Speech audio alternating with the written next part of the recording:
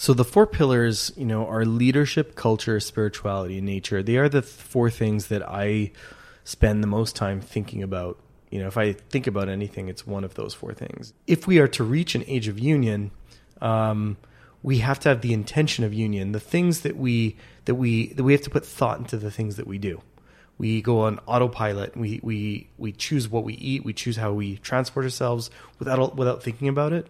The more we include intention and empathy and compassion at the very early stages, then that's the way we think, that's the way we speak, and then that becomes the way we act. And that's really the idea behind the book, is to fuel our action with positive intention. That's Dax Da Silva talking about his new book, Age of Union. Dax is the founder and CEO of Lightspeed, which went public earlier this year and currently has a market cap of $3 billion. Their mission is to bring cities to life, and they do this by providing small and medium businesses with the tools they need to succeed.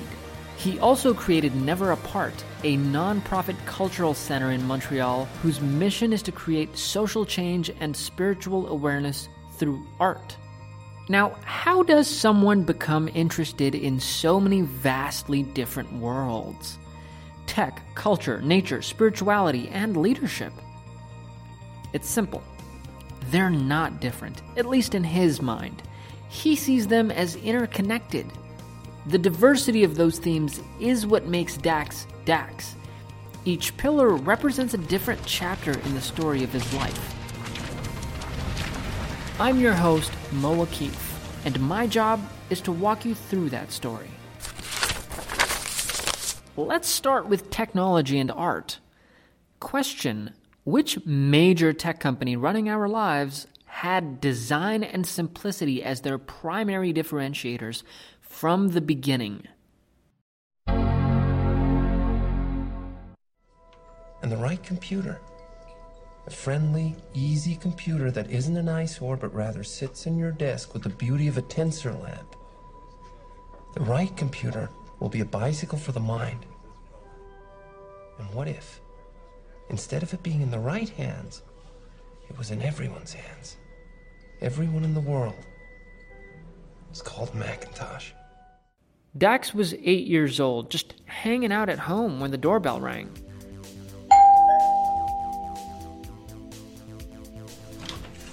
Hello. It was the 80s, and his father had brought home the original Mac. That computer would forever change the way Dax thought about technology and design. The Mac was a really fascinating introduction to our home because it was unlike any computer I'd ever seen. It almost had an element of magic to it for me. The way things were named, the way things were plugged in together, the way that things were depicted on screen. My dad probably brought home a Mac when it was 1984, 85. So the early days. He was a graphic designer. At work, they were a little bit forward on technology, so he got a Mac. And at the time, those Macs were able to, you could pack them up in a bag and put all the pieces in a bag and carry it around and carry it home. And so I was just absolutely fascinated. It didn't compare to any other computer I'd seen. This is Made at McGill, an origin story podcast about McGill University's makers, aka entrepreneurs and innovators. How did these students, researchers, and alumni figure out how to make the world a better place? Well, it's complicated, but keep listening. It's a good story. This show is brought to you by the McGill Dobson Center for Entrepreneurship. Our mission is to inspire, teach, and develop world-class entrepreneurs. You can learn more at mcgill.ca/Dobson. The next part of Dax's journey, and another pillar in his book, is nature. He was growing up in Vancouver at a time when a lot of horrible things were being done to ecosystems, and one day he decided to do something about it. He was 17 years old when he drove to the west coast of Vancouver Island to protest the clear cutting of old-growth forest at Clayoquot Sound. I think I've always had an affinity to nature and a repulsion for when we are destructive towards nature. And the clear cutting that was happening of the old growth forests in the 90s in British Columbia, where basically cathedrals of these hundreds and thousands of year old trees were just being chopped down for toilet paper. It was something that alerted the whole province, especially when they got to the most precious areas like the Clayoquot Sound, to know that these could never be replaced, and that so to take that journey out there and to see them and experience them and fight for them was something that expressed the fire that I felt and that other people felt when they were seeing destruction of nature by humankind, and that extended in my heart for animals and that's you'll find that throughout the book, that we should be guardians and should start to think of ourselves as guardians and enter an era of guardianship as opposed to an era of extraction and exploitation. Good evening. There were no chainsaws echoing through the ancient rainforests of Clayoquot Sound today. Loggers were prevented from getting to work this morning by the first blockade of the summer. Now, if this seems a little familiar, it is. The Clayoquot area was the setting for similar confrontations last year at this time. The difference this go-around is a government decision to allow logging in 2/3 of the area. Now, a court injunction forbids blockade protests in the Sound, but no one, including a federal member of parliament, seems to be paying it any attention. One of the protesters who refused to move was federal MP Sven Robinson. We can't allow this magnificent old-growth forest to be logged. It's a tragic mistake, and I hope that my actions, along with those of many other Canadians, will persuade the government to reconsider its decision and to show the same kind of leadership on this issue that they showed on the Tetson-Sheeny. Are you prepared, though, to be arrested to make that point? I'm here on the road this morning. Got enough. Well, one of the interesting things about that journey was that myself and the friends that went with me, we drove to Clayoquot Sound, and the route to Clayoquot Sound drove through many clear cuts. Okay. And so you were literally driving through miles and miles and miles of moonscape, where there had been thriving forests and rivers, and where it was completely gray and dead, and everything was dead. And then we got to Carmanah Valley, we got to Clayoquot Sound, and it was just these pristine watersheds of life. And so the journey to go to Clayoquot Sound and to the protests and to all of that was prefaced by just the absolute destruction that we had brought to these other areas. And we're like, we have to save these last remaining watersheds, and we did. That's right, they won that battle.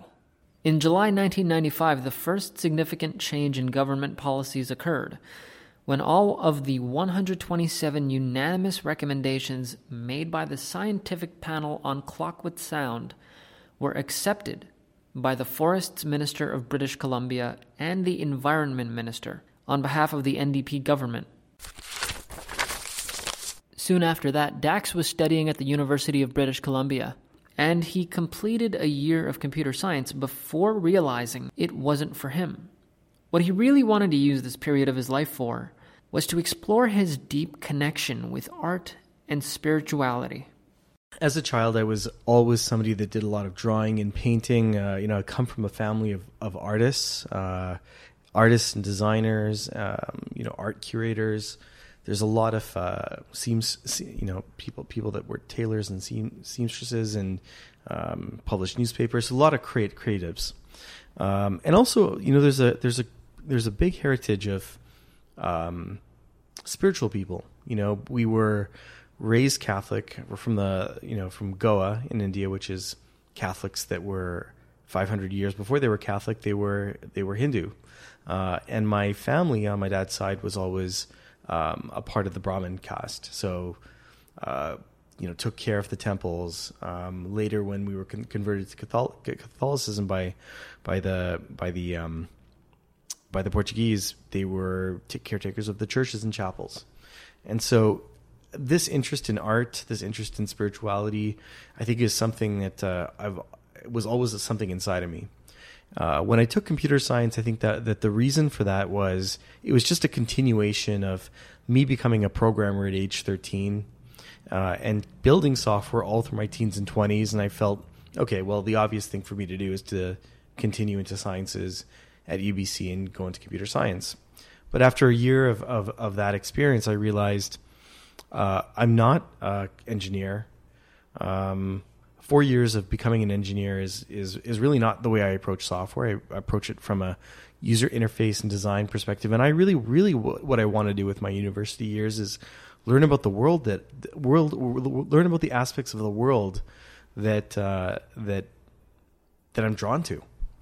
And so I took a year off. I came back and I did art history and religious studies, and that I think really opened up the world that I was looking for in terms of our relationship with creativity and our relationship and our search for spirituality.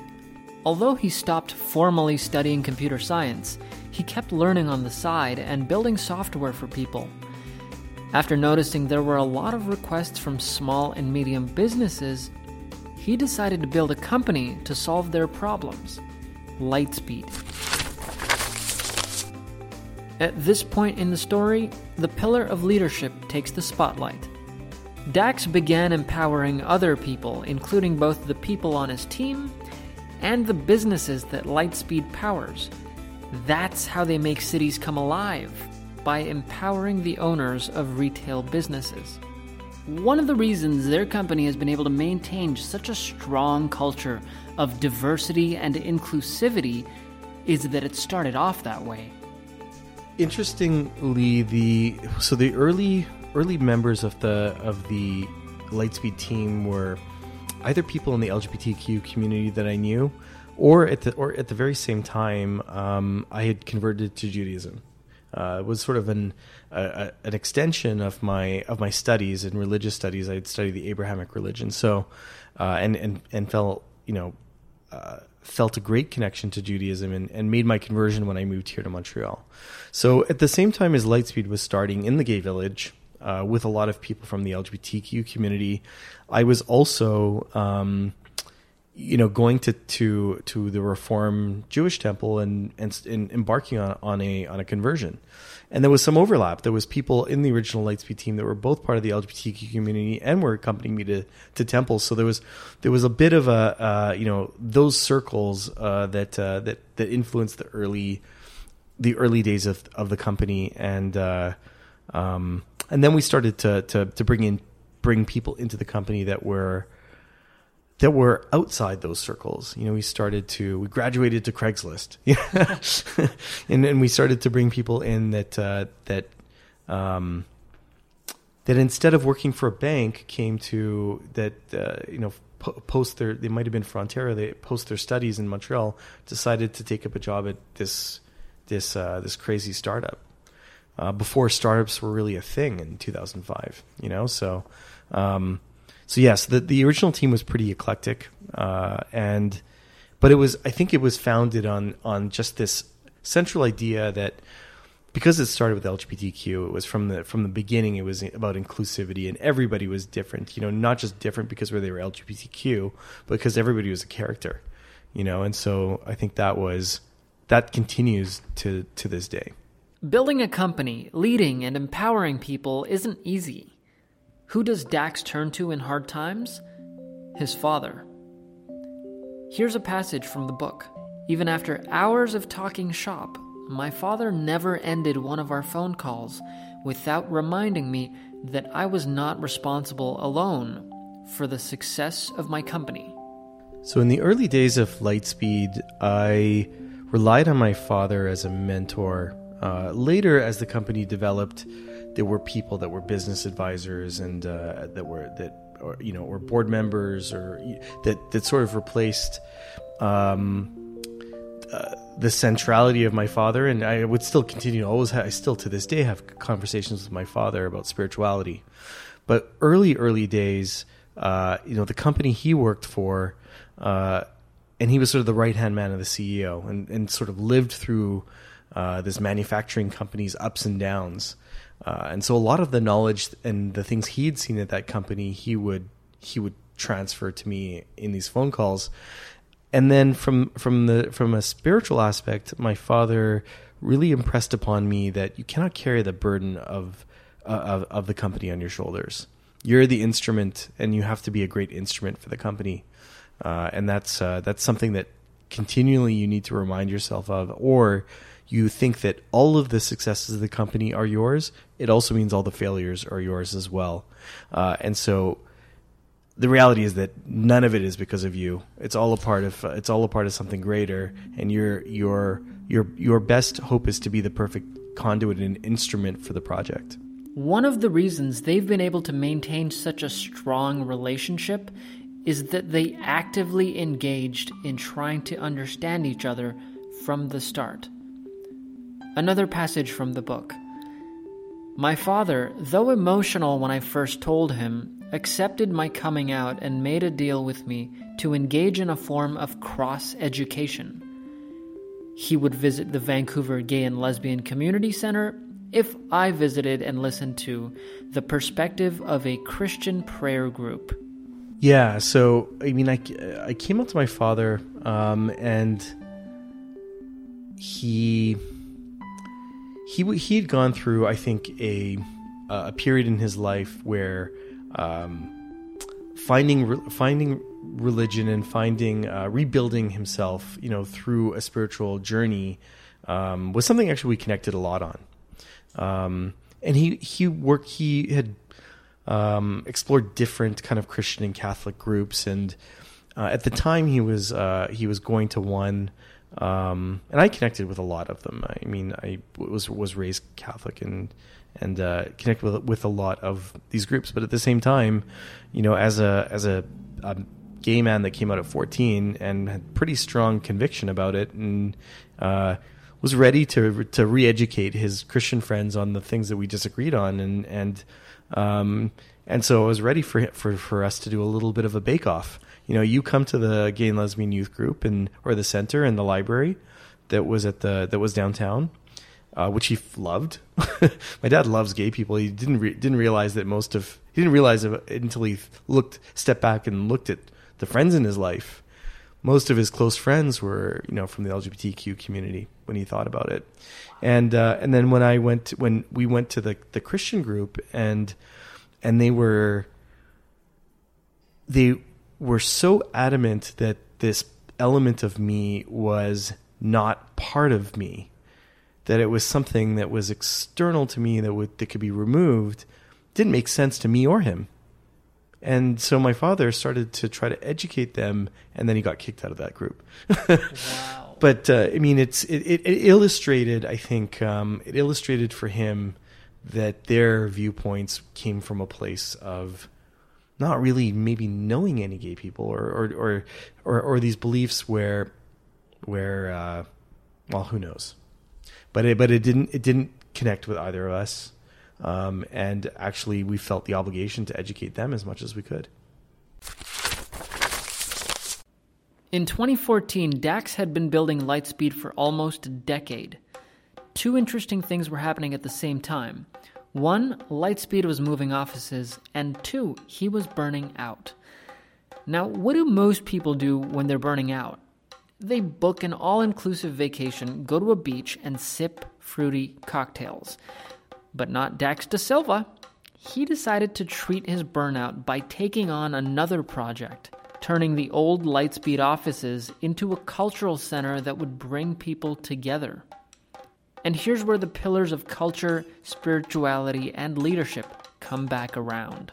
When we were moving the Lightspeed office into the Gare Vigier, this office that we're sitting in, the former Lightspeed office, which is now Never Apart, there's this question around what it was going to become. Was it going to sell the building, have it become more condos, or was it going to take it and make it into this cultural center with sort of this spiritual intention to bring people together? And I had in my mind, as I sort of had this very vague idea, and it still sounds vague until you actually go to the center and see it in action, and then you're like, oh, this all makes sense. All these people from all this different, of every age and every background are here celebrating art and learning about each other. but before it actually happens, it sort of sounds sort of out there, and so. But it didn't sound out there to Michael Venus. Like, if you invite Michael Venus and Anthony was the other person that I had in mind on the music side, I sort of thought of them as archetypes of the kinds of people that I'd want as the kind of leaders that I would need. And they were sort of drawn magnetically to the project, just as everybody that's been involved with the project's just sort of been drawn by this strange magnetism and vortex into this wonderful project, which I think has uplifted a lot of people. And, Michael, I think, has been, involved in artistic activation of all sorts. I knew him in Vancouver. That I think was the perfect move for him to move from where he was in Toronto at the time to Montreal to start this. And I don't think it would have been possible, because he understood exactly what it could be. Dax invited Michael over for Thanksgiving dinner in Montreal and told him about the plans to build Never Apart. And so that dinner conversation, I think, was it was strange, because I explained the project and jokingly said, would you move here for this? And he was like, I would. And it was about as simple as that. And his friend Anthony had actually applied for a sales position at Lightspeed. But Dax had other plans for him. Music director at Never Apart. I was like, yeah, I have a different job for you in mind. And and I think that they just trusted, as I did, in something that had a lot of unknowns. We just had a building, which was, I think that the building in itself, I don't know if you've been to Never Apart, but the building itself has so much, it just lets the imagination start running. So for creative people, the possibilities start to just, explode. It's a big responsibility, because you're like, we got to do the right thing with this space. Otherwise, we have this thing that must reach its full creative potential. So to get two creative people in there and then have that circle grow, and that's, I think, part of the magnetism of why we had all these great collaborators come in, is because people would walk through the space and be like, I want to do this, I want to do this, I want to do this. And that's and all in the spirit of change and unity. And if people weren't on that page, they just didn't come to the center. That idea from Thanksgiving dinner grew rapidly and created cultural ripple effects all over Montreal. But in the summer of 2018, Never Apart collaborated with a local festival to throw a really cool event and offer DJ lessons for women, transgender, and non-binary individuals. And even though the opening line of the event description stated that the event was open to everyone, a malicious reporter took the opportunity to spin a misleading but outrage-inducing headline: Interdit aux hommes hétéros, forbidden to straight men.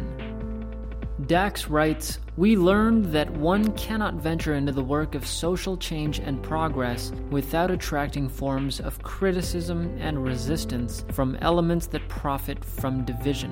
There's always these moments where you have the best of intentions, and you put all this positive energy out, and then suddenly there's the world profits from a lot of division. It's you get target markets out of it. You get people. You've segmented people. You separate people, and you inflame them. And this is how you. This is a profit center. This is sad. And so sometimes we get the backlash of this at Never Apart, where we're trying to be inclusive and be unified, and people take something that we do, which is, in this case, was prioritizing DJ lessons. It was open. It was a DJ lesson for everybody, but we made sure that we invited women, people of color, non-binary people, and made sure that it was a safe environment for what is a pretty male-dominated sort of area, which is DJing in the electronic music space. And the reporter sort of framed it as forbidden to straight men, and that's certainly not what it was, and it certainly wasn't what the audience and group was.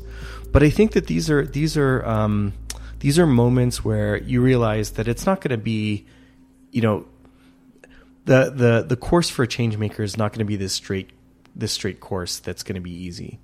You're going to go through all sorts of challenges and difficulties. It's whether it's a startup or a nonprofit or a movement for change. It's you go through these lows. You go through people that misinterpret you or misinterpret you on purpose to frame you in a way that sells, that's clickbait or sells newspapers, that does not change your ultimate purpose, your ultimate cause, your intention for what you're trying to do. What it does do is it makes you stronger, and it makes you more reflective of how you go about turning these crises into opportunities. But it can be scary because, the weekend up, we had a lot of people react on social media that followed this reporter's line of very hateful sort of talk. It sort of dissipated the next day as he went on to another topic. But, we were scared for the center, and we added security the next weekend. So this is just the reality of change making. You make waves.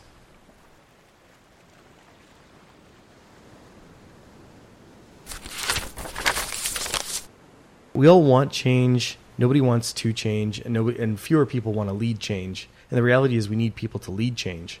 It can't just be a few people. It has to be as many people. And so the reason I wrote the book is to give what I think are the ingredients for change.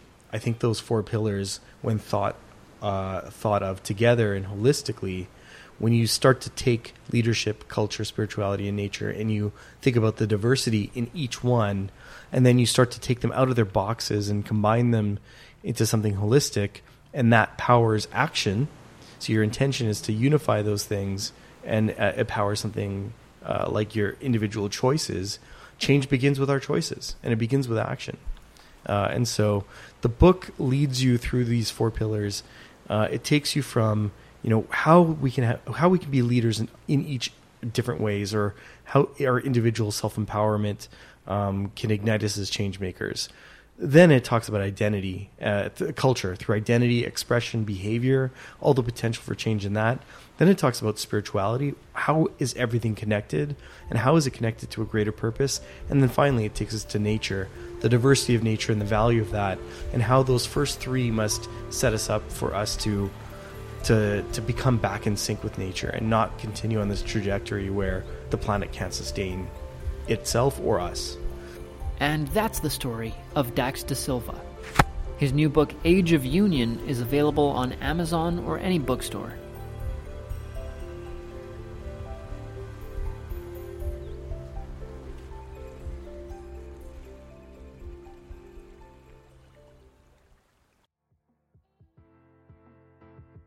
Hey, it's Mo. I hope you enjoyed that story.